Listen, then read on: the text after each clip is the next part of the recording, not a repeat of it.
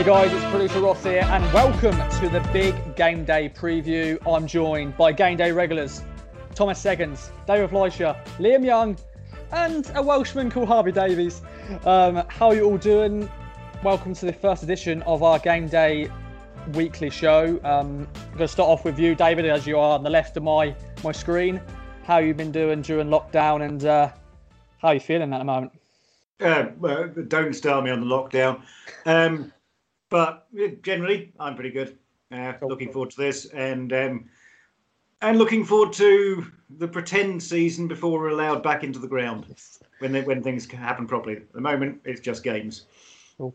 And then Thomas, how you doing, my friend? Mr. Game Day himself? I'm good, thanks. Yeah, looking forward to football being back. It's been too long now. And then Liam from Crewe. Liam, how you doing, my friend?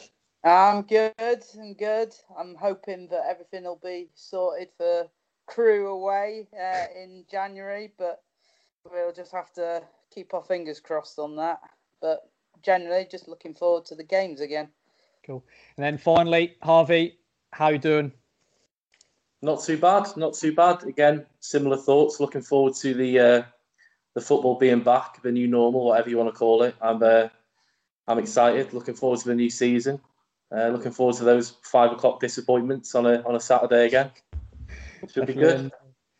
Now, this is an extension of Game Day. As you know, we do Game Day on Saturdays and Tuesdays, but this is the extension where it gives us to expand on our thoughts, because normally we're rushing down and doing the interviews, and we haven't been able to reflect as much. You know, of course, we love to rant, but also it doesn't give an opportunity to really see them.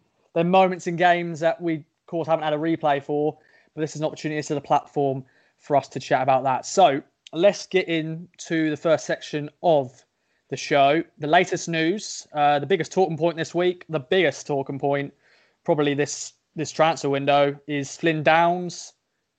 Is he going to stay? Is he going to go? Who would like to start off with him handling a transfer request? Of course, that's been reported by The Athletic. Who would like to start off? I think he'll go. Yeah. Unless you're Barcelona or unless you're Barcelona, then you're not. Everyone's a selling club, aren't they? I mean, Liverpool can't stand in the way of people going off to Barcelona and stuff. And then they loan them off somewhere else and lose anyway. But so Downes will almost certainly go. It's just a question of how long. I don't have a problem with Downes going. I don't have a problem with him indicating to the club, which I think is slightly less than slapping a piece of paper on the table. Yeah. It's a bit more affable, friendly, and perfectly reasonable to say, I'd like that chance. My only problem is with Crystal Palace, who are just being twats, basically.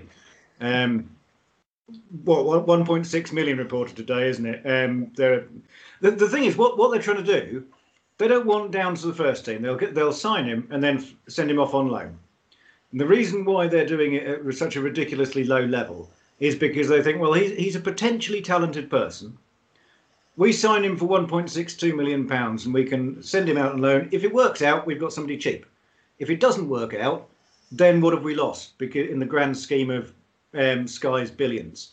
So it sort of doesn't matter to them particularly. It's just as a small change. If they were trying to put him in straight into the first team, they'd be happy to pay more. That's the thing, is they don't see him that way. So we've got to hold out for a decent amount of money because we won't be able to replace him for that sort of money. It's as simple as that. We need to hold out for a decent amount of money, which is north of 3 million. Yeah. Thomas, what's your, for you, bids have been rejected. What's your valuation on Downes? How much would you want for him? Definitely more than 3 million, yeah. He was our standout last season. If he goes, then I know we've got others who can replace him, but... No, we haven't. So? I don't agree. No, I don't mean it like that. We have got players who can go in there if need be, but it's not going to be as good, is what I'm trying to say. Yeah. So, he's going to be a miss if he goes, definitely. Which is why we can't let him go for 1.6. It needs to be more than 3, like you said. So because that is one position we're very well stocked in, but I do agree with you, David. We haven't got someone who can replace him. No, we can't replace him. But yeah, like Harvey, what's your thoughts on this? Yeah, he's going to go, isn't he? I think, regardless of whether it was this summer, next summer, whatever you want to call it, he was going to go. Based on his performances last season in the Championship as well, he's much, much better than League One. I think if you look at Crystal Palace's recruitment as well, they just signed Eze, haven't they, from QPR. They're looking at Downs, they've been linked with a few others. They're targeting kind of younger players this year.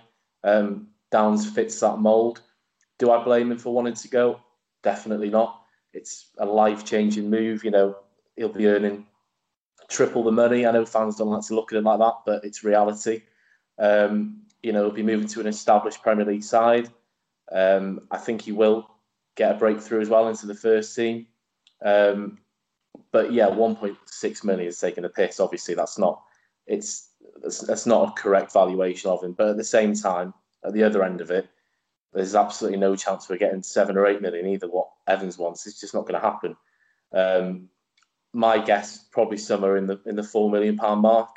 I think 4 million plus add-ons would be fair. Yeah, I think that sounds about right. In terms of the depth, we have got depth in midfield, but my issue is we haven't got depth in that kind of in the role that Downs plays. So we've got your Dobras, we've got your El Mazunis, we've got your Bishops, but we haven't got someone like Downs. For me, it's a bit. We're a bit lacking in that department, so we definitely need someone to replace him. But obviously, it's not going to be like for like. He's been outstanding now for a season or so, and it's going to be tough to replace him. But of course, he's going to go. It's the reality. We finished 11th in League One last season, so the reality of it is, you know, as long as he you know, we get a decent valuation for him, he's going to go. It's as simple as that. Yeah. Liam, you know, Dele Alli went to Tottenham from MK Dons in League One for 5 million. You know, I don't know how good Dele Alli was when he was at MK Dons, but for yourself, what's your valuation on Downs and such an important player? I think it's not going to be anywhere near the 8 million, but it's definitely not the piss take of 1.6.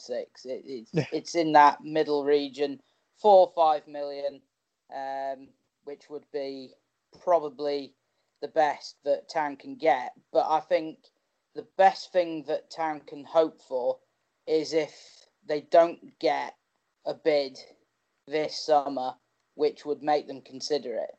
Because if they can keep hold of Downs for the season and get to next summer, and if all goes well and they do get promoted, which is a long way off at the moment, but has to be the goal, then it's going to be an easier summer next season if they do, because then they will be able to reinvest that money, if Evans decides to buy someone in and get a proper replacement for him.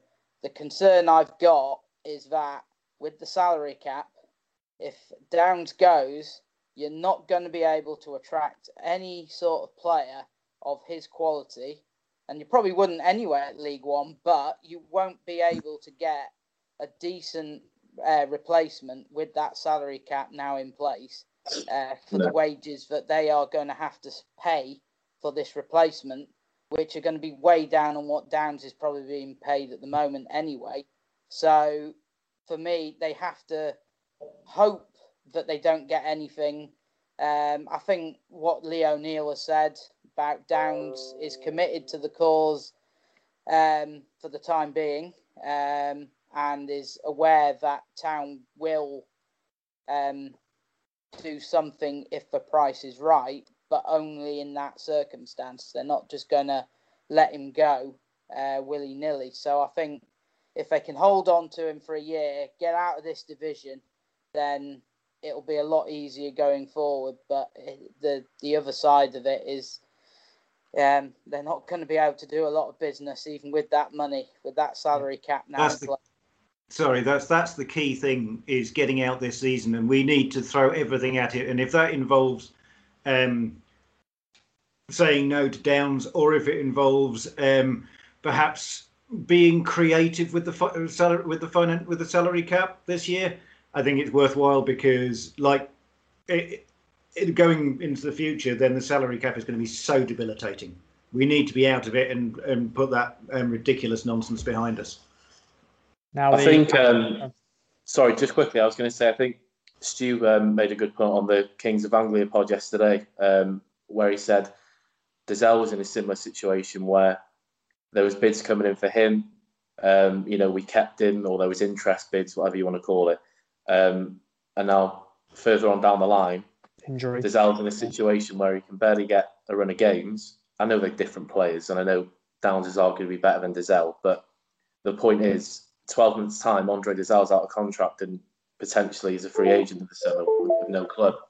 I think she made a good point in terms of the way Downs is looking at that and thinking, if you don't take a move now, although granted he could have a brilliant season next season as well and have more clubs interested in, it could also, flip as well, and there could be, Palace might move on to different targets, and he might not get that move. So, for me, I think I'd love to keep him for one more season. I think that would be the best case scenario, but I just can't see it happening. Yeah. So that is the final question for all of you. Will Flynn Downs be an Ipswich Town player before the transfer window closes? For me, no. I think it's got a month to run. I think Palace will come in with silly bids, and eventually early October, with a week to go before transfer deadline, then they'll start getting actually serious, and then he'll go in that last week. Thomas? No, I think so. I think he'll have a great start to the season.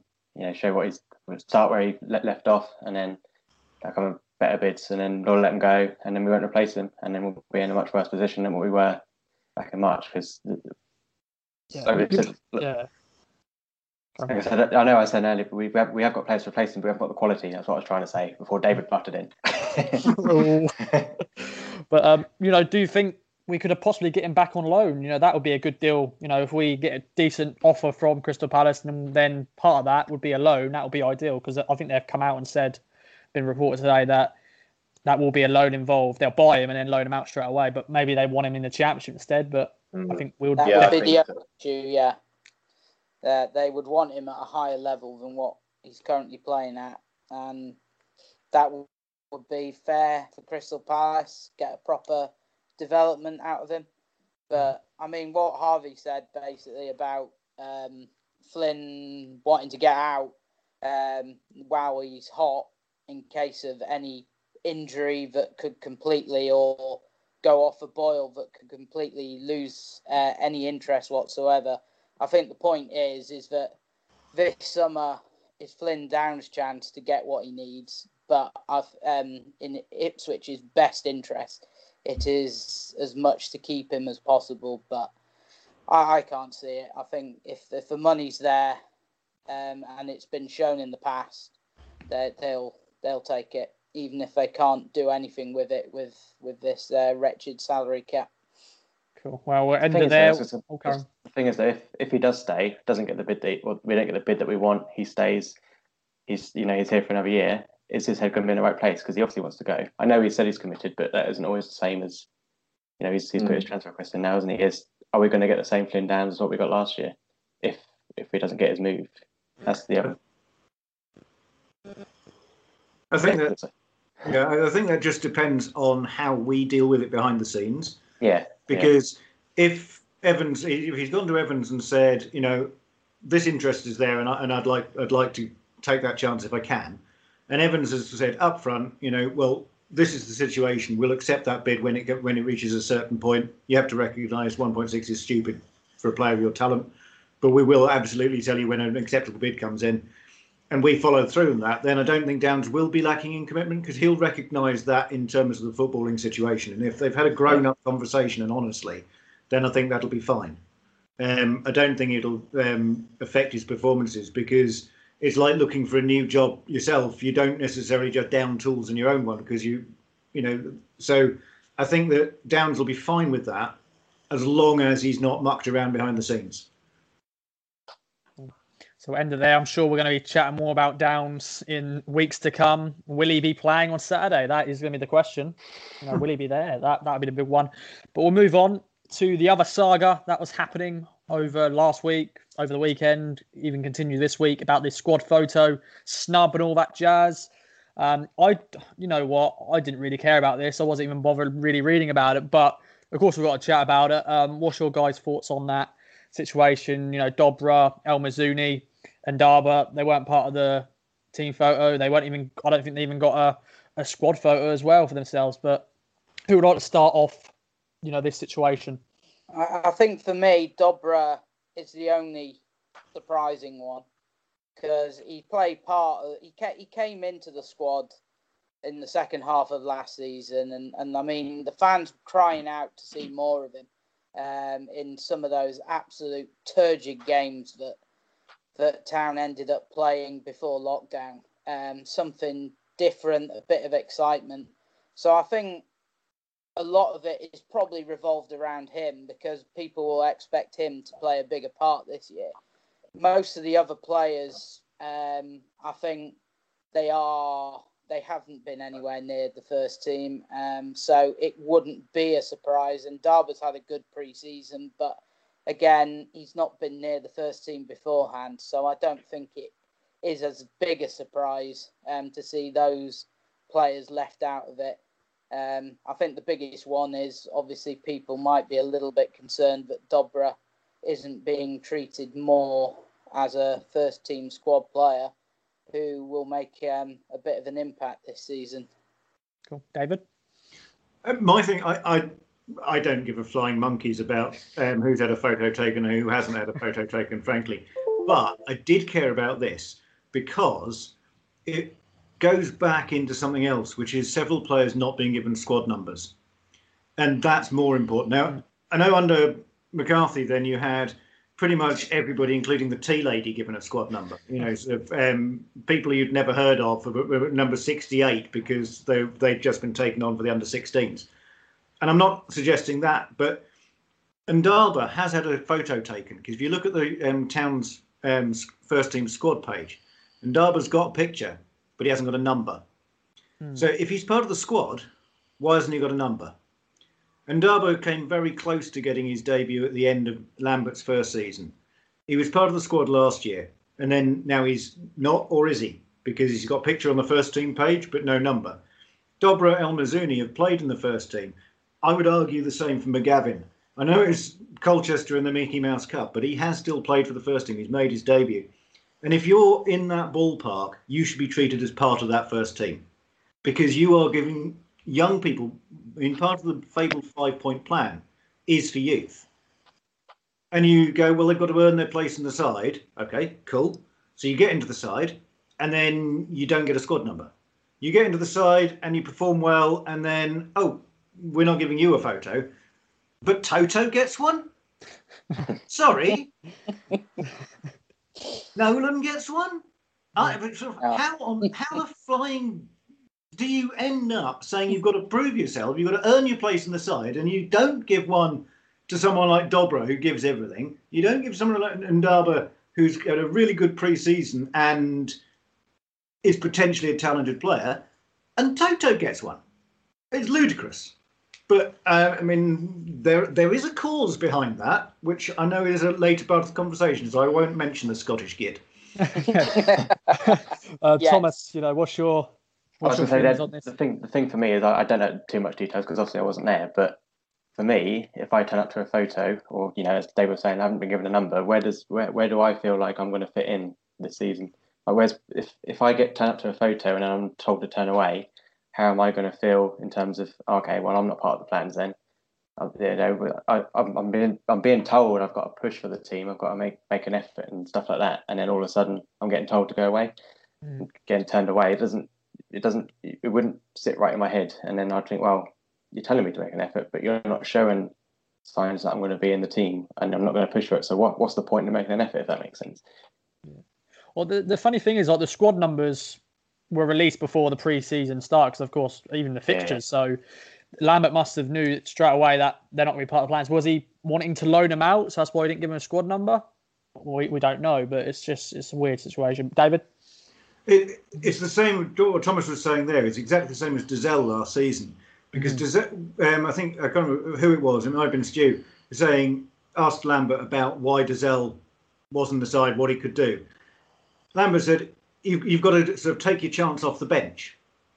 And as it was pointed out by whoever it was in the East Anglian, he sat on the bench through the entirety of January, February, and early part of March without getting a single minute. How are you supposed to take your chance, which is what he was told he had to do, if he's never given one?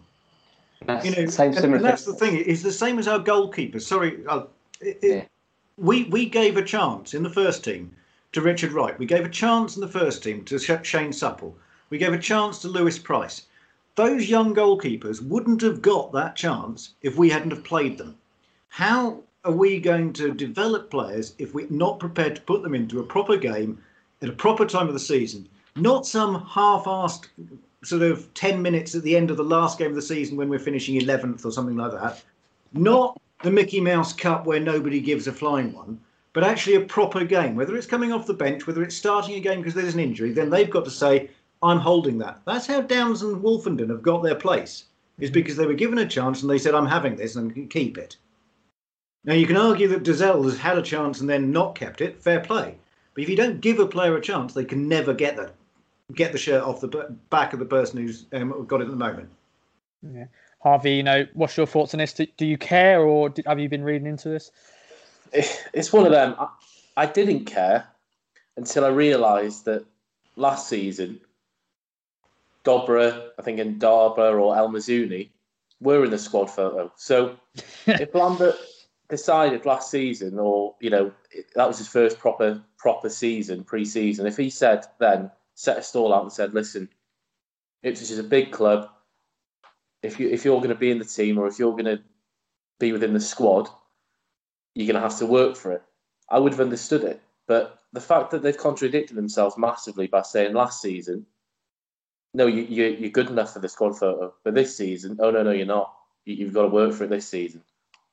It's very odd. And the whole Dobra thing, and Darba I can understand slightly, because I don't think Lambert likes him particularly much after something's gone on behind the scenes there. But the Dobra situation is very odd. They've given him a new 4-year deal. Lambert said to the press several times last season, he views him for next season. But then all of a sudden, he's not on the squad photo. I know he's been given a squad number, which makes it even more weird. Zendaba hasn't got a number, but has got a picture. This is what I'm saying. I don't. It's all a little bit confusing, as we saw with Luke Wolferden's tweet. I don't really understand. It seems as though Lambert has gone from the nice guy, PR Paul, whatever you want to call him, to now taking this kind of, I don't know, like a tough love approach on the squad to see if that'll work. He's clutching at straws, and I think some players will react well to it, some won't. But yeah, I didn't have an issue with the whole squad photo thing. I didn't really care until I realised that last season was completely different. Yeah. But now they seem to have changed it again. So I don't know. I don't know what goes on. I was going to go back to David's point about Andre, because what you're saying about coming off the bench and that, but he did the same thing to Freddie. I can't remember what game it was, but didn't he come on like the 90th minute and he said, give me 90 minutes? Yeah. To me, it just seems like there's a degree of mind games going on from them at the moment, since Christmas. And that can go two ways. And I think, unfortunately for us, it's going the wrong way, because we saw what happened from November and it's carried on. And now these mind games are going to carry on as long as he's here. Well, shall we go to elephant in the room and talk about Paul Lambert, your overall feelings on it? I'll start with you, Liam. What's your overall feelings on Lambert? Do you want him out? It's changed. Don't think anything's changed. I don't think. I would like to say that there's going to be a change, but there's just nothing in there that leads to any confidence, and leaving all these kind of throughout pre-season, just these little moments throughout it, that the whole not really completely getting rid of the Norwood rumours, the whole issue of these youngsters having to try and prove themselves, so the motivation is not to put them as part of the team. Just for me, there's just nothing. I'm a little bit worried that it's not gonna nothing's gonna happen this season. I think people are thinking, well, change of formation. He says he's got learnt from last season's old debacle of swapping this player, swapping that formation. But I mean, I just don't think overall he's the right man for the job to get Ipswich back to the Championship.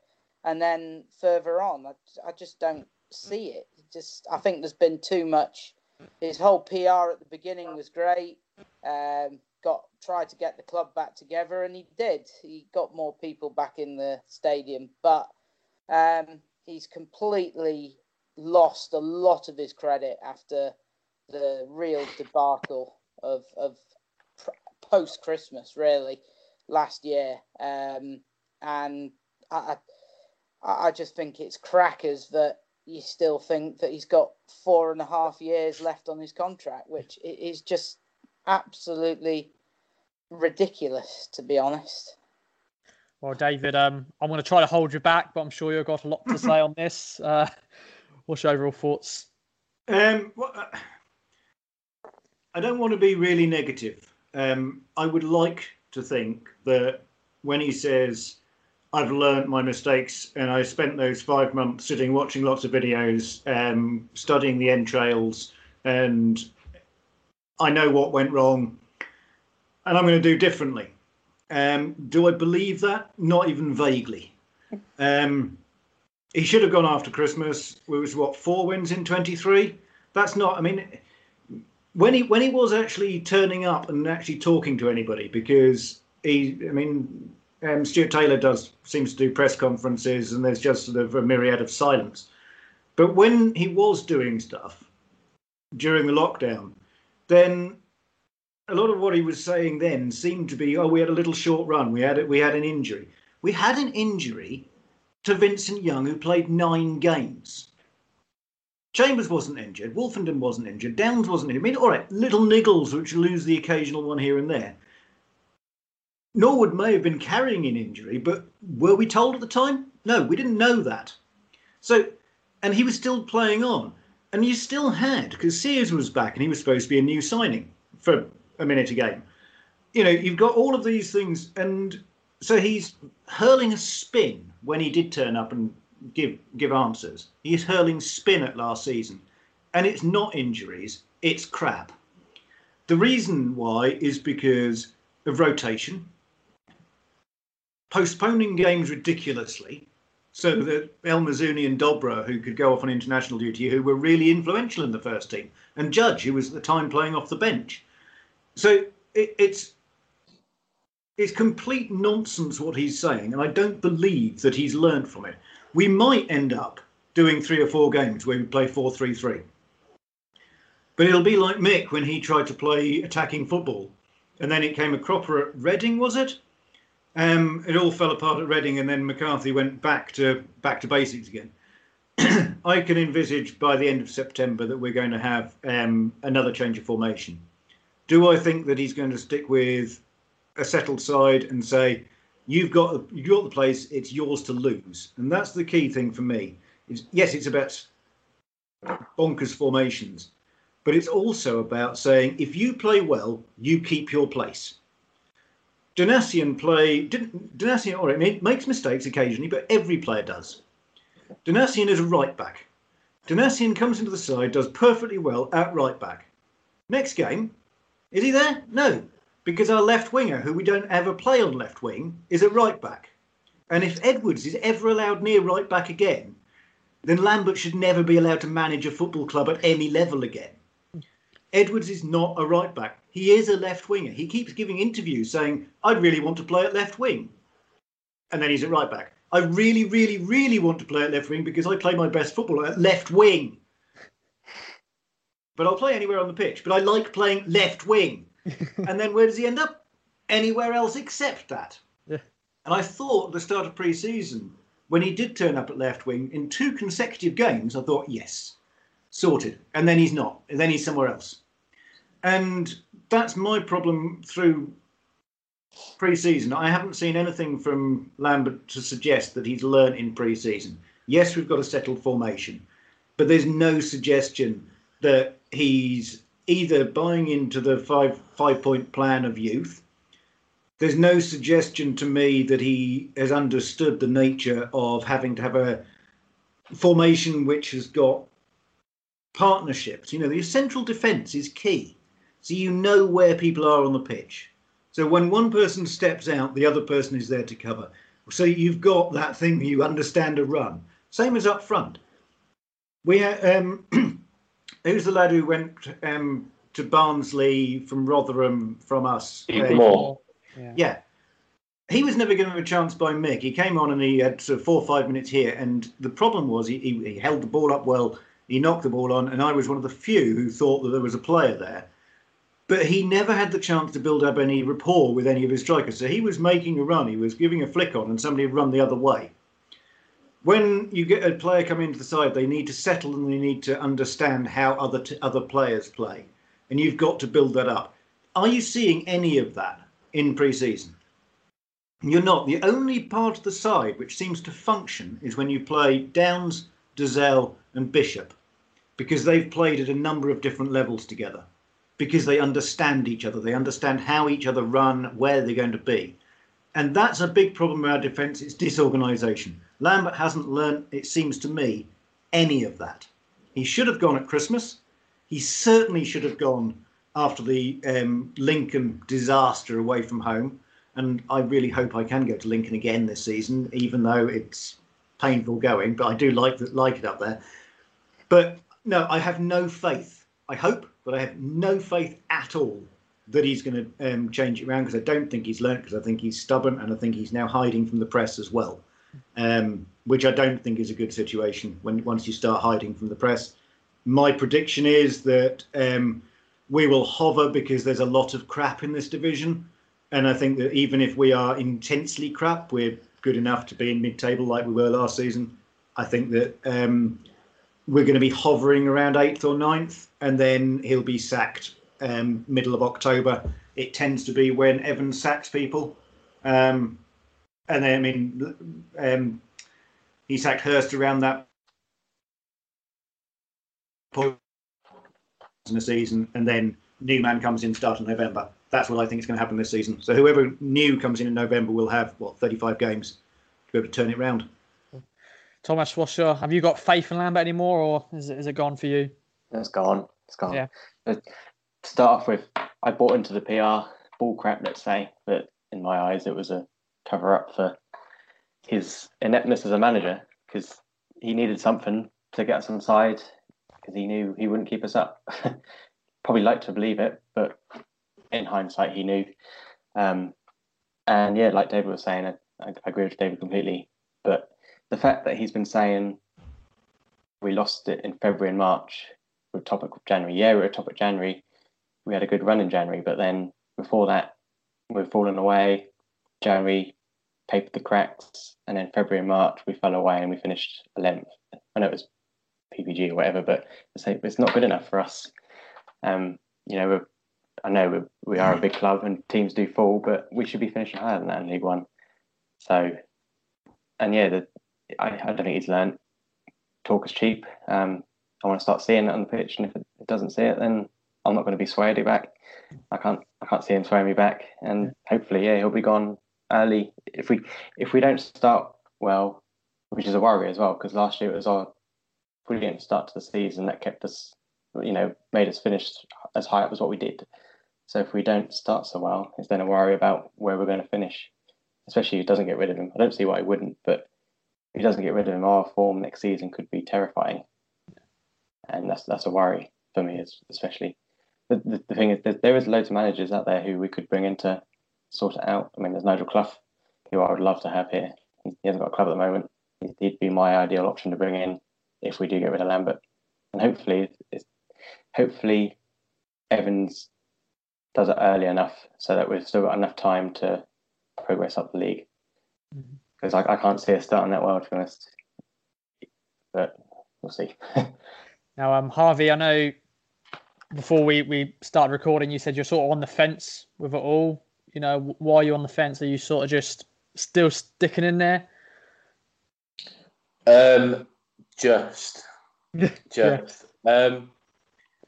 I'm glad he's finally sticking to a formation. We heard all this talk at the start of last season or the end of last season, whatever it was, that he was going around the clubs, the women's team, the younger teams, all these presentations about how he wants to play this 4-3-3, and then we never saw it. Whether that was because Caden Jackson surprised everyone in pre-season, who knows? But we didn't see it. He seems to have stuck to a formation in pre-season so far anyway. Again, it's been touched on how long that will last. I'm not convinced. I'm not totally Lambert out yet, but I'm also not Lambert in either. I'm willing to give him a few months, but I think even that's generous. I mean, his win percentage rate is absolutely diabolical. I know you can read a little bit into them, but there's no getting away from it. It's dreadful. Last season there was so many excuses, and for me, it just wasn't good enough. There's so many. Alan Judge left wing. Situations like that where he just didn't help himself. The rotation is an absolutely massive one. 4-2-3-1, 4-3-3, 3-5-2, 3-4-3, the diamond. It was honestly like watching Football Manager. It was just one thing after another. He's going to have to stick to his principles, stick to the 4-3-3. Do I think he'll be the manager this time next season? No, I don't. Personally, I'd love. I know Thomas mentioned Nigel Clough. I'd love Paul Cook, but I'm a bit reluctant to hire another Paul. Good job. I'm just about sticking with him. But if things start, if we lose against Wigan, I can see it really, really turning toxic. Even the first game of the season, I can see it turning toxic, especially with the situation at Wigan at the moment. Our record on Sky is absolutely dreadful. Don't go there. I just don't think it's set up for us to win that first game of the season. I really don't. So if we lose that, it's not looking good. But I'm willing to give them a few months. We'll see what happens. I'm seeing some hands up. I feel like we're back in school now. I'll go with you, Liam. I think, yeah. My only thing with giving him a few months is that we can't afford to make any mistakes this year. It's already been said about the salary cap. We can't stay in this division another season. Otherwise, it's going to be massive, massive trouble going forward. And I think we can't just sit back and allow him a couple of months to see how it goes and pretty much put us on the back foot in a season where we can't make that many mistakes. But I think the main point I was going to make from what David said about Norwood, about carrying an injury and so on, is that I've only heard this summer, conveniently, that the whole reason why they were swapping the two goalkeepers was because of an injury to Holy's shoulder. Well, it's quite convenient that that's come out in the summer, isn't it? After a whole season when they could have just said that in the first place and let everyone think that they were fighting between the two of them, which we ended up with having to have Will Norris, which was a bit of a disaster. So this whole PR of making excuses, it just seems to be very convenient that has come out later in the piece to kind of give him some cover when he was highly criticised for continuing to swap his keepers. David, Tom, I don't know which one. I don't know what you're going to say. David's going to talk for ages, so I'll go first quickly. What I was going to say about Liam's point there is Norris, I read a couple of weeks ago, I can't remember how long ago it was, that Norris has come out and said, if you played well in training, you played. So I know what we said about Holy, but that's a bit worrying because surely if you play well in training, it's not the same as playing on the pitch, and you need to get a routine in place. You need to know each other and gel. And by rotating like he did, they didn't know each other. I remember Coventry away last season. That's when I first started turning against him. Coventry, they knew where each other were. And we just looked like a team of strangers. and that's when it started to, for me, like he doesn't know what he's doing, not really. And I understand some of the points why he did do to an extent. For example, he panicked when we lost KVY because it was his star signing. Admittedly, yeah, it was, we only had him for, I think Dave said 9 games earlier, but once he went, he didn't have that backup. We had Donatian, but he doesn't rate Donatian. If he did, he'd have played him more often. And similarly, like to go back to the point I made a bit a second ago, if they're playing well in training, he's going to play him according to Norris. So that doesn't ring like confidence for me. No. I don't know what others think, but that's a bit worrying in my eyes. I don't want to talk about Norris too much either because he's gone now. He's gone now. He's gone. He's gone. He's gone. Burnley can stay there. I don't care. All right, David. Rot in the north. It's what Thomas and Liam have said. It's about what happens on the pitch, and yeah, you could train brilliantly, but if your match performance is rubbish, then you lose your place. Equally, if you training, can I be asked? And then you produce something fantastic on the pitch, then you keep your place. It doesn't matter what you do at Playford Road. Playford Road is irrelevant. That's like sort of saying, well, I've done some amazing research, but I couldn't be bothered handing my thesis in. It's stupid.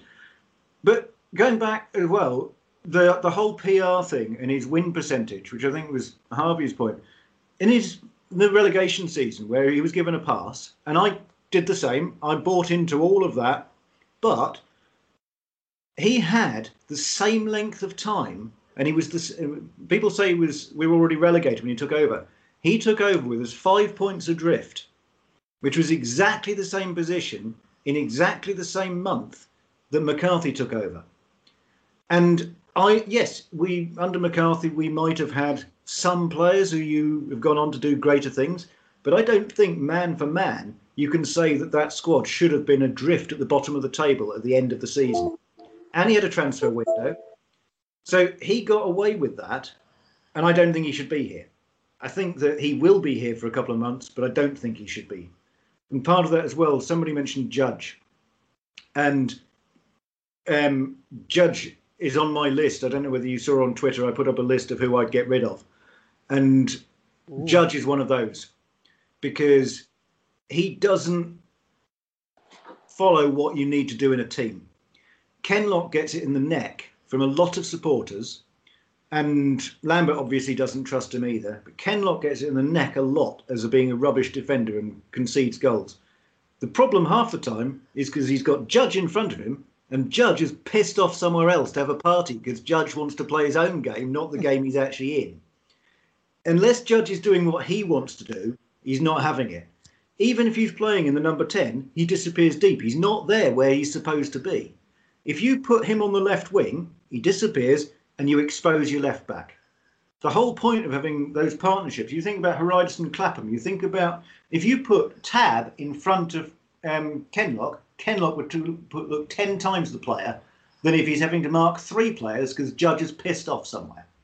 The Judge, for me, is part of the problem. And that is the same thing as I said way back at the start of this, is the fact that if you've got to prove your worth to the team, if you're young, why does Judge get a free pass? Just because he's over 30? Sorry, no, it's crap management. I was really... Sorry, Thomas. Sorry, go on. No, done. For the moment. I was just going to say I was really disappointed with Judge because he's one where, although I was disappointed, obviously, devastated we got relegated, he's one where he should be tearing up that league. There's no doubt about that. His talent, there's no doubt he's talented. He should be tearing up that league. He should be nailed down that number 10 role every single week. And he should be tearing teams apart. But he's just completely gone off the boil. Granted, left wing isn't his position. It's not. But he's got to do a job for the team. And David's right. He's completely, every time he plays, whether it's in a number 10 role, whether it's on the left, whether he's pretty sure he played on the right at some point as well, probably knowing Lambert. He just does his own thing. He drifts so much and he comes deep all the time. He's happy to pass sideways, something which infuriates me so much. Nolan's exactly the same. they're happy to just pass it sideways, be patient, hope for the best.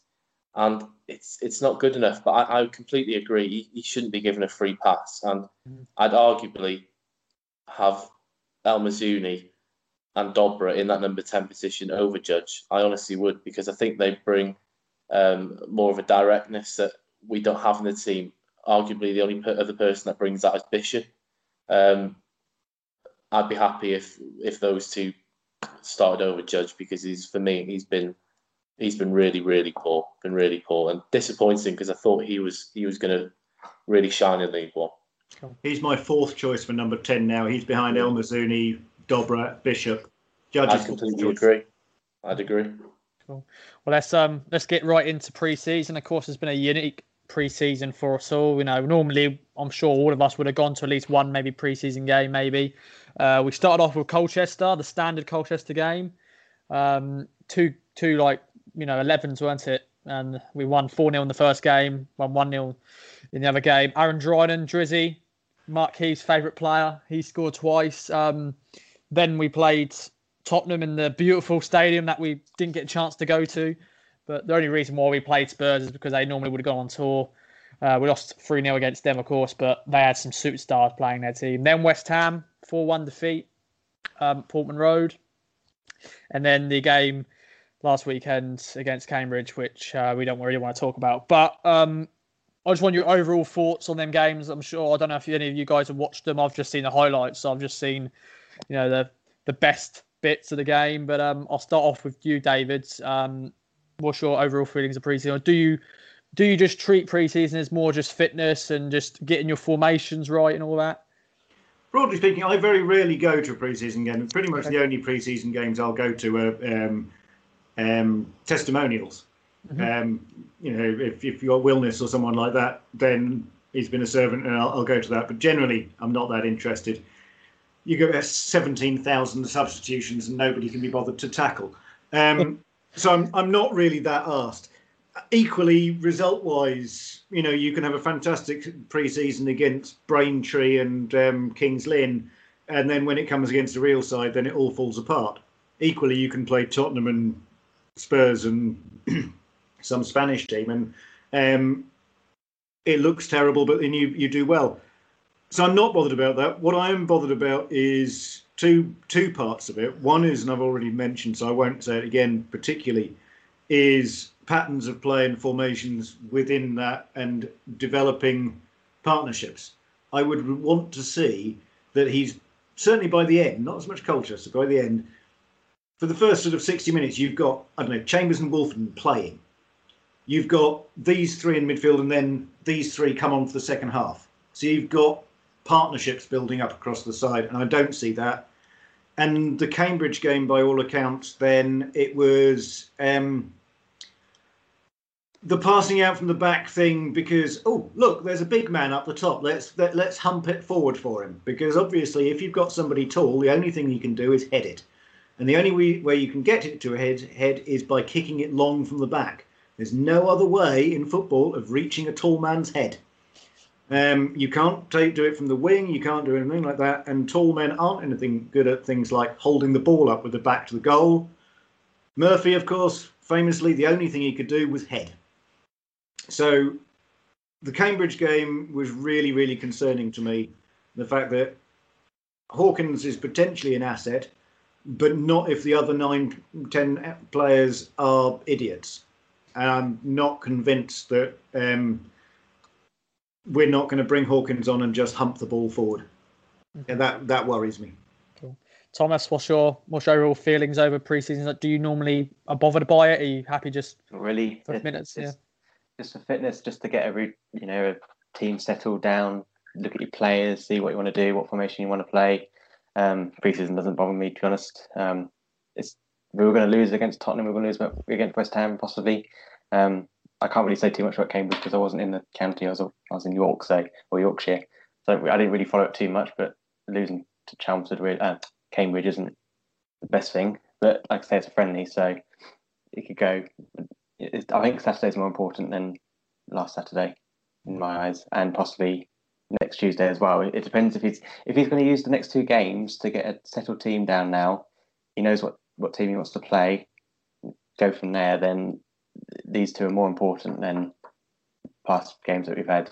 The most concerning thing, though, is like against West Ham and the individual errors that happened, like Chambers giving it away and then West Ham capitalising on it. If that happens I know that West Ham are, arguably better players, but if that carries on into the league, then we're screwed. Yeah.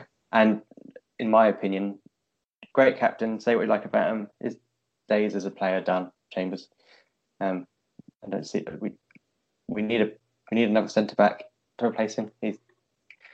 No one's come up and taken that from him, but he needs to be dropped now. I think it's time that he wasn't in. He shouldn't be a mainstay in the 11 anyway, in my opinion. Okay, we'll the pre-season have proved that for me. Well, we'll get into our team selections later, but Liam, Harvey, what's your feelings on pre-season overall? It's nothing more than a preparation for the season. I don't think. I mean, West Ham, if there were fans in the ground, you'd probably only get 10,000 at most if you did a cheap enough deal for it, like a £5 ticket or something. But most people are not really that interested in it. They're not games where you're going along and the result means anything. They're all about preparation. As David has said, that you could have an absolutely storming pre-season and Town could have beaten Tottenham, could have beaten West Ham, and we'd be all going, wow, they've beaten 2 Premier League sides, and then start the season and have an absolute shitter at the beginning. So it doesn't mean anything, really. It is worrying, though, that result against Cambridge. But for me, it's not the result. For me, I didn't see the game, but having seen one tweet by Andy Warren, I think that's the most concerning, which was his tweet for his match report, which was first half, not a lot, and then second half, even less, with sharpness in the final third. And that, for me, is more worrying because that's exactly what last season was all about. We were not sharp in the final third. We created chances but didn't take a lot of them. And in some games, we created nothing. And that, for me, if that's going to be the same pattern going forward in the season, then we're not going to get any better than where we finished last season. I saw your hand go up, David, quickly, so I'll go to you. That I then thought I'll say it later on, but it's to do with that midfield, as like Liam was saying about getting balls forward and things. And that second half thing, I think it was Andy again tweeted about or said on Kings of Anglia perhaps, about the slowness of it. And I think that's a really concerning thing about the Cambridge game as well, from what I've read, is the way in which if we're playing people like Nolan, Scoos and things, the default position is not to look forward, it's to look sideways and it just everything slows down. But that really comes under team selection. When I've got so many comments about people like Nolan. I'm just going to fill up my coffee cup. Okay, so Harvey, just to round up your overall pre-season, are you the same? Is it just for fitness and all that jazz? And do you really look into it? Yeah, I'm not. I don't really look at the results, to be honest. It is about patterns of play, getting kind of combinations working and stuff like that.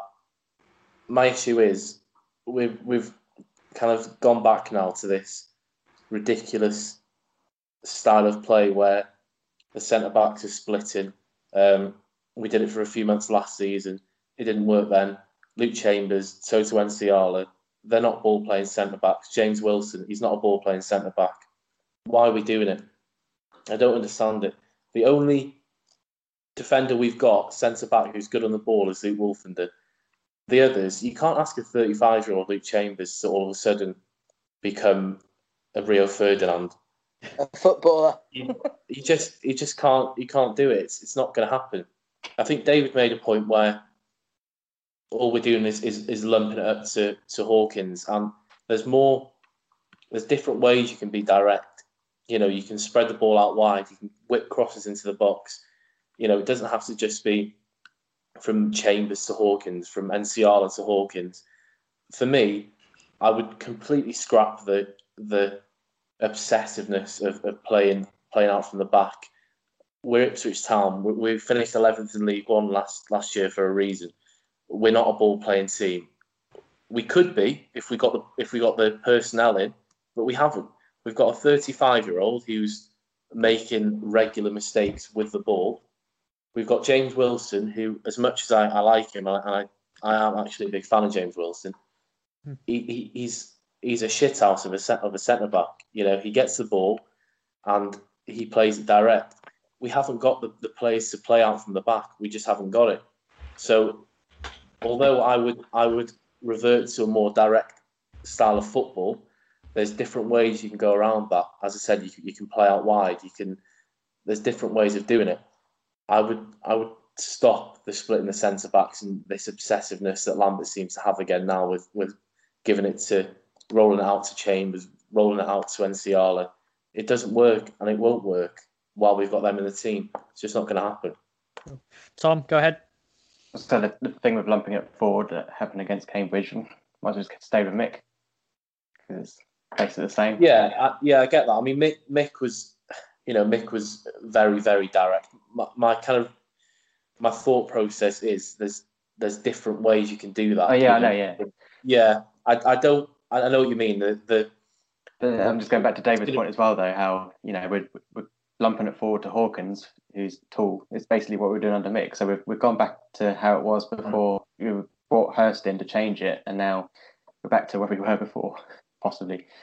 Go, David. With McCarthy, though, my problem with McCarthy was he was too defence-minded. It was, first of all, don't lose. It's the direct bit I have no problem with. You can put in somebody. I mean, the Cowleys are alleged to be quite direct, but if you're organised at the back, which we're not, and we desperately need a dedicated defensive coach at the club, a Don Howe to come in and sort that lot out. But you can be direct, which means you're getting the ball forward quickly to create scoring chances. I'd much rather see the ball going forward quickly in an organised way to the wingers, to whoever, and create scoring chances if you're organised at the back, rather than seeing it fannied around across midfield, backwards and forwards and backwards and forwards and backwards and forwards, and oh look, they've misplaced a pass and the ball's in the back of our net. McCarthy's problem was the fact that it was defence first, not that his directness. That wasn't my problem with McCarthy. It was the defence first thing. The problem with a lot of people's the idea of direct is that they mistake what John Beck used to do, just hump it forward, and that's not necessarily direct football. That's just long ball, which is what we were doing allegedly against Cambridge with Hawkins, just humping it forward, which isn't going to go anywhere. Cool. Well, we'll end it there. We'll I thought about, with the team selections, we'll also combine the signings so far. We've made 3 signings: Ollie Hawkins, David Cornell, and Stephen Ward. I forgot about that. They're the 3 signings. So are they all in your starting 11, and your verdicts of them signing so far? Do you think we'll make more? I'll start off. Who would like to start first? I'll go. I don't mind. Yeah. Okay, go ahead. Yeah, I mean, Ward, I was underwhelmed at the time, but I'm actually quite pleased with it now. He's not your typical sexy signing, whatever you want to call it. He's not one of them, but I think he offers a lot more solidity at left back than Luke Garbett did. Luke Garbett was horrendous defensively. There's no doubt about that. So he offers a bit more protection at left back. Cornell, it's difficult to judge him as of yet. Obviously, he had that howler against Spurs. Seems as though he's a decent keeper at Northampton last season. He was on the verge of getting a call up to Wales as well, the Wales team. I'm pleased with that. So I think there's a lot of discussion about goalkeepers and whether we needed to bring in a goalkeeper or whether the budget was better spent elsewhere. For me, I think we needed to bring in a goalkeeper. Harry Wright, I like. Prijbeck, I'm not sure if I pronounced that correctly. I like him as well. But the fact they've barely got a senior appearance between them, Holding needs some more competition. And for me, listen, Will Norris made some horrendous errors last season, but for me, Holy got off lightly compared to Norris. There was occasions last season where I think Holy could have done a lot better. And the last Ipswich game I saw against Blackpool away, where he just completely was in the clouds coming for the cross. This is a guy who's 6'9", should be demanding his penalty area, and he's not. So for me, we needed a goalkeeper. I'm happy with Cornell, and I would start him on the first game of the season personally. Okay. But that's another discussion. And Hawkins, I was happy with Hawkins. I would have preferred Clark Harris, but I think he went for 1.4 million in the end, didn't he? So that was never ever going to happen. It was not going to happen. So as a second option, I'm happy with him. We haven't had that kind of striker since Darryl Murphy, arguably. Someone who can give us a different option at the top of the field, can play centre back as well, ridiculously. So bearing in mind, the fact we're going to be going for free agents predominantly, I don't think they're bad signings. I don't necessarily think they'll get us promoted, but I'm okay. I'm all right with them. All right, and David, your verdict of the free signings so far? Content, but slightly on the underwhelmed side of content. I would have liked Garbutt, but not a left back. There should have been something in his contract if we did sign Garbutt to say he wasn't allowed anywhere near left back. He was fantastic as a left winger, but rubbish at left back. I think that Ward is a step up, and he brings an experience into the side. So I'm quite content with Ward, even if he's 35. Collins, I thought, was good when we signed him on loan. Age isn't a problem, particularly on that side of things. Hawkins again. My problem with 6'6" strikers is the Nikola Zigic problem, in the fact that you bring them on for the last 10 minutes and hump the ball forward and hope something comes off. And that's what worries me about the Cambridge thing, is that seemed to be what was happening. If we use him to hold the ball up and bring others into play, and we use the wings to get the ball to his head and the knockdowns into inside forwards cutting in, then he can be a really good asset. So I'm quite content with that. Cornell, I sort of alluded to it earlier. I just don't see the point. Frankly, I don't see. Yes, Presbeck and Hawkins and Wright have got one appearance in the first team between them. Presbeck played in the under-20 in a not Carabao Cup, the other one, Mickey Mouse Trophy. The trophy, the Mickey Mouse one. But how are you going to give them? How are they going to get the games if you don't ever give them that chance? And we gave the chance to Supple, we gave the chance to Wright, we gave the chance to Lewis Price, and at some point they've got to be given a chance, because otherwise they're going to be 30 and not have a game and go, well, they've never played a game, they can't be that good.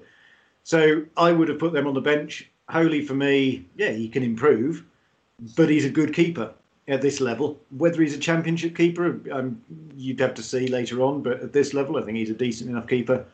Holy, for me, is number one, clearly. Cornell, waste of money. He might be a lovely bloke, I'm sure he is, but for me, I don't see why. There are other places we needed to strengthen. Yeah, I saw you put your hand up, Harvey. Did you want to say something? David said. I'm just going to say with Holy, I do think Holy's a good goalkeeper. My issue with Holy is the fact that he's 6'9" and struggles to command his area. I think that's the issue for me. Yeah, I agree with you. There's no doubt there's a goalkeeper in there, and I think Jimmy Walker alluded to the fact that I think since signing at Ipswich was the first time he'd had a proper goalkeeping coach. So I wouldn't be disappointed if Holy started the season. My point was that I think because of the kind of cult figure he is at the club, I think he tended to get away last season with a few more blunders. Just quickly on Hawkins as well. My issue with that is, I know David referred to the fact that 6'6", holding the ball up and things like that. To get the best out of him, we need midfield that are going to be on second balls, that are going to be around him. And we historically just haven't had that for the last few years.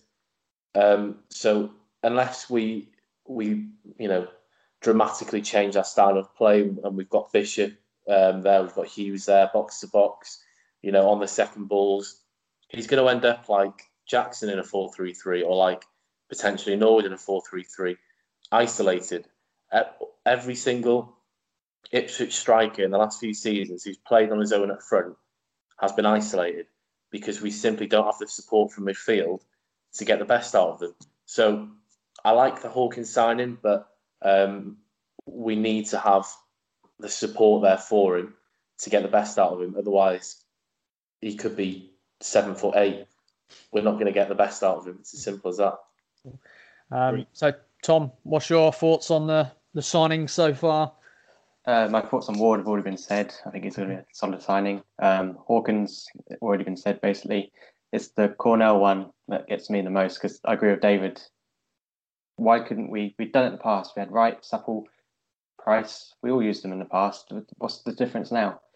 You know, it's they've got to be played at some point to give them a chance if need be. I'm going to say Cornell, good goalkeeper. Do rate him, but at the same time, I don't think we needed him. We've got two good, decent young goalkeepers there who could come into place if need be. But I'm going to go back to Harvey's point about Holy. Beginning of last season, how many clean sheets did he have? 5, 6. His confidence is shot because of all the rotation. Yeah, that's why he can't command his area because what's the point if he thinks, I might not play next game? Apparently, he's been injured as well. So he's been injured as well. Yeah, I agree. He's definitely a confident player. He's our number one for me. If he starts against Wigan and we start well, I think you'll get to see that keeper that we saw beginning of last season and not the one that was at Blackpool away. That's my opinion, though. I hope we do. Yeah. Well, Liam, let's finish it off then. Your verdict of the signings. Anything else you want to add? Just exactly the same as what the others have said. For me, Holy's number one going into the season. Cornell can challenge him. He's there. He's here now. It is what it is. Can't do anything about it now. We've signed him. So if he turns out to be a really good goalkeeper and puts real pressure on Holy, then potentially a good thing. But I'm hoping that that's not an excuse for Lambert to do the rotation again.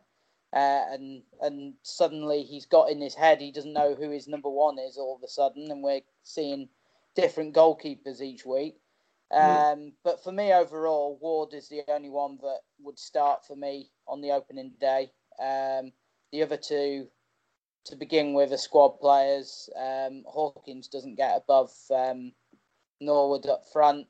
But just the point that Harvey made about having a big striker and the fact that they could become isolated if we don't have a midfield to kind of match that to get second balls. I mean, in terms of my team, I would be quite bold going into the start of the season. I would have Downs playing if he stays, and then have Bishop and Dizelle in there because I think all three of them have come up together. And I think in the times that I've seen at least two of them play together, there's a bit of chemistry there. I'm like David, I'm not going to say a lot about Nolan. He shouldn't be near the team for me. But I don't get this kind of obsession with having to have too much experience in there. Yes, we need experience in the squad overall, but why do we need Scouse playing if we've got, say, Chambers and Ward at the back who can give more experience in the team? We could then go for a more dynamic, younger, hungrier midfield, which would then see us hopefully be a bit more fluent. That's my feelings on it. Well, continue with we'll go to the team selection. We'll continue with you, Liam. You know, give me your first 11 then for the first game. Well, it would definitely be Holy in goal. Vincent Young, if he's fit, but it would have to be Donatian otherwise.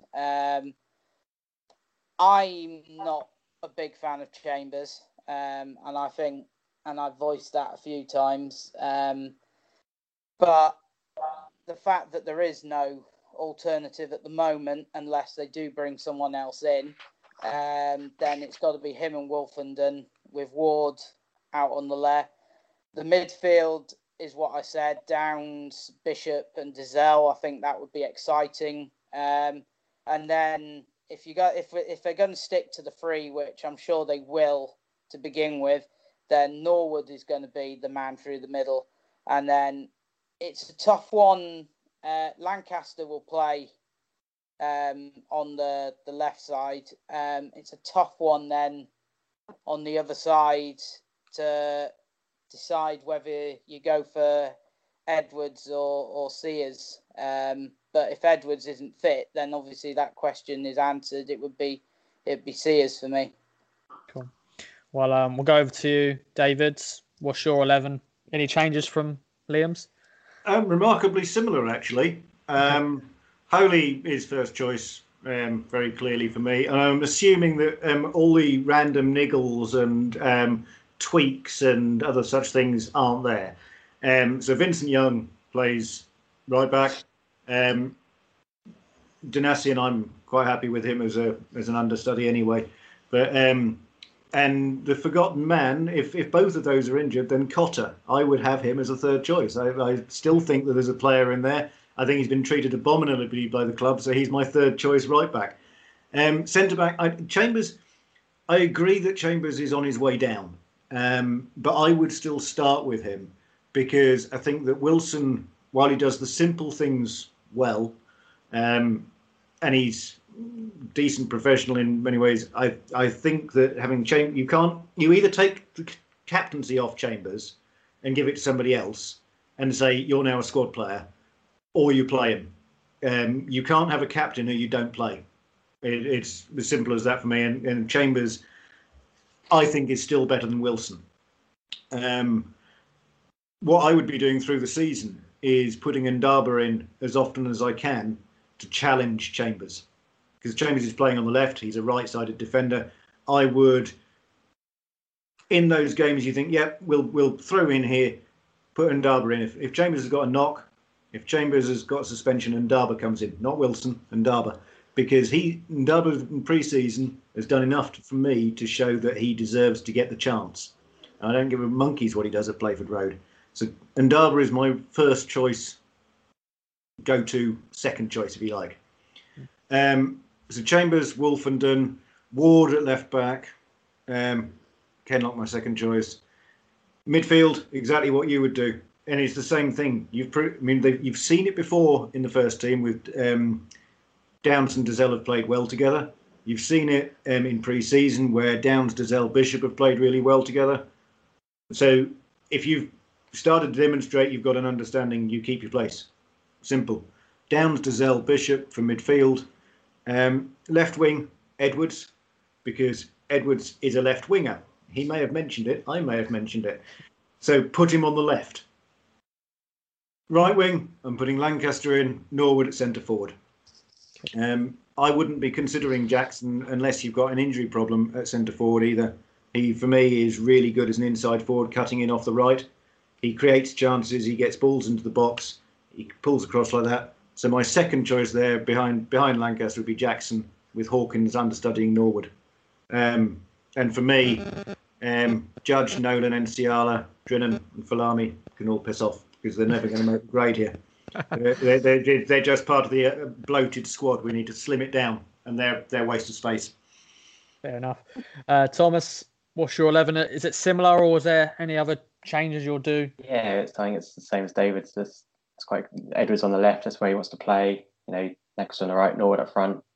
Hawkins as his understudy, and then obviously Jackson on the bench as well to come on if need be. Got the free exciting midfield that you've both alluded to. It's just the Chambers bit that's the prone to errors worries me this season. We haven't really got anyone to really fit in at the moment. I know there's Wilson, but like David said, he was kind of, and there's Ndaba as well who could come up, but I don't know. That's the only thing that's worrying me in terms of like at the back. Because got Wolfenden there, as long as his head's in the game after all the Instagram stuff. But I see David's got his hand up. I was going to say the mistake thing is been going back years now. Yeah. How often McCarthy say if we just cut out the stupid mistakes, and it's always stupid mistakes at the back. And I mean, we were talking about it the other evening. Berra started making stupid mistakes when Knudsen came into the side because Knudsen's positioning was terrible and pulled Berra out of the side. Chambers got blamed for a lot of those when he didn't cut things out, but the original problem started on the Knudsen side. The Chambers mistake, and I'm not going to sort of excuse him in the pre-season, wasn't that Nolan put him under that pressure with a stupid pass back to him in the first place? And Nolan is a huge part of the problem in there. Skuse gets the blame because he slows stuff down and goes sideways. Relegation season, Skuse had more forward passes than any other of our midfielders, which, I mean, that in itself is quite shocking, rather than a credit to Skuse. But Nolan putting people under pressure from midfield, that causes a lot of our problems as well. So rather than just say, and I think that Chambers is limited and he is declining and he's playing on the wrong side of the defence. But I think that still as a captain, he gets my nod just still at the moment. Okay, and then But I just going to say that you say that, but if in doubt, put it out. Yeah, well, absolutely, which Wilson does. Yeah, but Chambers doesn't. He just fannies around with it, like Sunderland last year. There's too many of those mistakes for my liking, and Which is why I want a proper defensive coach. I know, yeah, but it's definitely worrying. That's my point. Yeah, or is that I agree. or is that a position that you think we should be looking at to sign another defender now? Will that happen? It won't happen. No, it won't happen. No. Should we do so? I mean, if we got in on loan, someone like, because he was on loan in this division last season, but Harry Suter from Stoke, big, uncompromising, heads absolutely everything out. Yep. Yeah, absolutely. Chambers loses his place. In terms of what we've got, I don't think we're going to sign anybody. In terms of what we've got, then Chambers for me is better than Wilson overall. And I would like to see a gradual easing in of Ndaba across the season. That's what I would give him his chance in a proper game somewhere and see what he does. If he rises to the challenge, then Chambers has got a fight in his hand. Okay, Harvey. Well, let's round up the team selections. Any change for you? You've mentioned Cornell is your number one. Is there any other positions and players who have not been said that you want to start? Is your midfield the same as well? Yeah, so like I said, I would, maybe it's a bold choice, who knows, and it might come back to bite me, but I would start with Cornell. I start the season with him. Right back, if he's fit, Vincent Young's obviously a shoo-in. If not, I'm more than happy with Donacien as a second choice right back. I think he's been treated unfairly by Lambert. Lambert clearly doesn't rate him. He said when he came in he's a centre back, and then plays him obviously right back, which I think is his position. He's never going to be a Vincent Young, but he's solid enough. Centre backs, Wolfenden, and just about I would stick with Chambers. Again, I'm a fan of Wilson, uncompromising. He's not one who's going to bring the ball out from the back, but he'll do the simple things well. Left back, Ward. Kenlock's a strange one. 3 or 4 managers now have not rated him. I think there's definitely a player there, but it remains to be seen whether he can make it. Midfield 3, 100% Dazelle, Downs, Bishop. I'm intrigued to see Dazelle in a more withdrawn role. I think we've been crying out for him to play that role for a season or two now. He plays it with England, that kind of number 4 role, screen in front of the back 4. He plays it with England every time he's on international duty, and by all means he does it quite well. It's different, obviously different intensity in League One, I get that, but I think he'd make a really good holding midfielder with Downs the kind of box-to-box midfielder and Bishop a little bit more advanced. I think that's easily a midfield that should be at the top end of League One without shadow of a doubt. Up front, obviously as long as they're all fit, I'd go with Edwards on the left, Lancaster on the right, and Norwood up front. I think Norwood's best form has been in a 4-3-3 with Tranmere, so I'm happy with Norwood as that central striker. But again, it goes back to the fact that he needs support. Norwood's the kind of player that gets frustrated so easily if he doesn't get that support. So I would definitely start with him. And I think Jackson and Hawkins are good options off the bench. Jackson for a few seasons now, I've really liked the idea of seeing him in a not a natural winger, but a wide forward role. Yeah. I think he could be really good. I think he could bring a lot to the team in that role. I can see why Lambert sticks to playing him as a striker, mainly because League One centre-backs are so slow, so they can just use his pace against him. But I think he could offer a lot in that position. So I'd be happy to see him on the wing, but you have to start with Norwood for me. I think he's, when he's fully fit, he's a 20-goal a season striker, definitely. I saw your hand go up there, Liam. What do you want to add? Just a quick one on the whole Chambers thing. I'm less concerned about what happened against West Ham, because at the end of the day, Lambert wants them to play out from the back. He's doing something that he's not comfortable doing. It's inexcusable, the mistake, but it's in a pre-season game. And I think in a league game, he probably would have belted that and then given Nolan absolute pelters for giving him an absolute ridiculous hospital pass. But I'm less bothered about that. That I'm more bothered about his mistake against Sunderland last year, and just mainly observation overall. He gets caught under the ball far too much.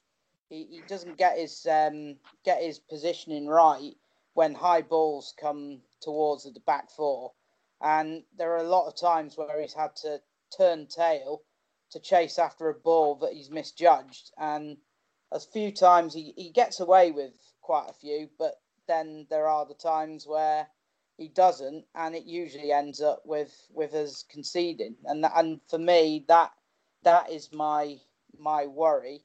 I just don't think he's that solid, to be honest. Mm-hmm. I saw a few other hands there. David, you got something else to add? I don't think that Chambers has ever been that huge sort of presence. I mean, I know he's a bit shouter and all of those things, but he's never been one of those players who you can say commands the defence in that way, because of his size or because of his presence in some way. Also, I think there's an issue with Chambers currently playing on the left. I think that he is prone to sometimes getting caught, particularly for pace and things. But playing on the left, he has to because he's so one-footed, he has to bring it over onto the other side. And I think that's an issue, because Chambers and Wolfenden both right-footed. You've got one player out of position, which is an issue when you've got somebody who's 35 coming to the end of the career and they're having to navigate lack of pace and being on the wrong foot. And I think that's part of the problem. Harvey, I think I saw your hand up as well. Yeah, I was just going to say that with this, obviously with the obsessive passing style of play that Lambert wants to do from the back, I think Liam made a really good point. In a league game, I don't think he would do that. But we can't expect him to all of a sudden become this ball playing centre back. I know I mentioned it before. We can't do it. It's not his game, and it never will be. It never was his game. But I think the reason I just about kind of stick with him for the time being is the fact of I know it's such a cliche, but we haven't got barely any leaders in that team. We've brought in Ward to take the burden off Chambers, possibly as well. So that's the reason I'd just about stick with him. But we can't ask him to start all of a sudden becoming a ball playing centre back, passing out from the back, looking into dropping balls into midfield. It's not his game. So for the time being, I'd stick with him. But I'm with David on Ndaba. I really, really rate him. There was something that came out last week. I think they mentioned it on the Kings of Anglia pod that we'd had a bid rejected or something like that, or something had fallen through for a left-sided defender. For me, we've already got a left-sided defender in the building. He just needs a game. He's looked so composed. I get it's completely different intensity in League One when you've got,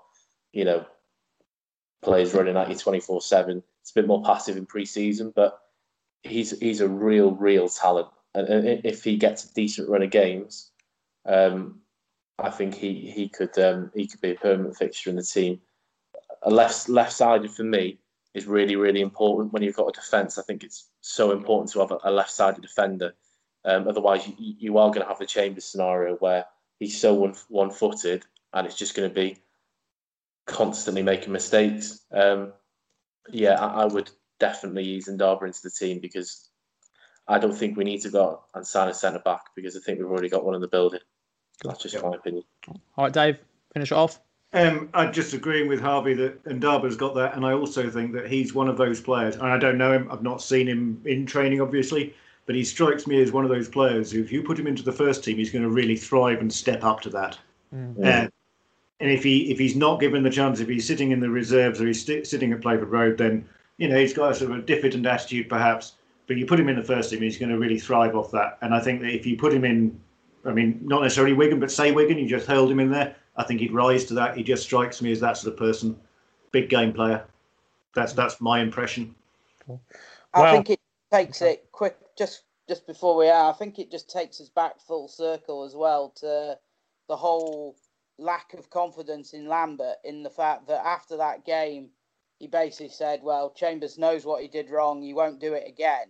And Toto's almost fantastic. giving him that kind of he's had his warning, that's it, he won't do it again. But there he is criticising his best defender that he hasn't played in that game. And for me, that just outlines a lack of confidence in Lambert, just for the fact that he's giving Chambers a free run, but seems to be giving Wolfenden a bit of a hard time when he has to be the first choice centre-half out of anybody in that squad. Yep. Cool. Well, we've spoken about a lot of things during this show.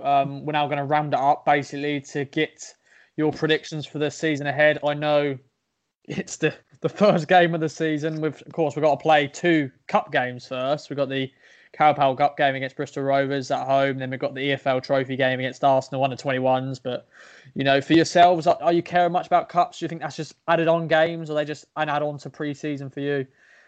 They're games. They're competitive games. You try and win a game. Simple as that. You put your best team out. You try and win a game. If you're not trying to win the game, frankly, just kick it into touch and go, I'm not entering that competition. Yeah. I hate this idea of weakened sides, rotation, all of that bollocks. No, you play your best side and you try and win. And if you don't try and win the game, then you shouldn't be in football. You can piss off, frankly. They're not pre-season games. They're competitions. And it may be the Mickey Mouse Trophy, but if you win that and you win that, you've got a day out at Wembley in the end of it. And no one's going to complain about that at the end of the day. Carabao Cup, we haven't won a cup competition in about 400 years. A cup match in about 400 years, you go out and try and win it. And it sets a marker. You put out your full strength side, you win that game, you beat then Tottenham under-21s, you go to Wigan, suddenly you've got a bit of belief in you. You've got a settled side starting to come together. You've got a bit of belief. Wigan have been fanning around. They haven't got any players. They've been putting out reserve sides or whatever like that. You're on a roll. That's what you want to do. Hit the ground running. No, sort of like these are proper games. Well, let's get into our predictions for the season. Is playoffs, that is basically guaranteed. That's what we've got to do this season. Tom, what's your prediction? Do you think that is where we're going to be, or are you fearing the worst? We need to be top 6, definitely. I can't see it. But I think in terms of predicting, this is one of the hardest seasons we'll ever have to predict for 2 or 3 reasons. One, there's the Lambert issue. How long will he be here for? If we start off well, he could have an extended run here. If we don't start off well, he could be gone by, like David said, Halloween. But then who do we bring in? Will that make a change? Will that influence anything? And then secondly, there's coronavirus, because I know David doesn't. We don't want to go into this issue too much because of David here, but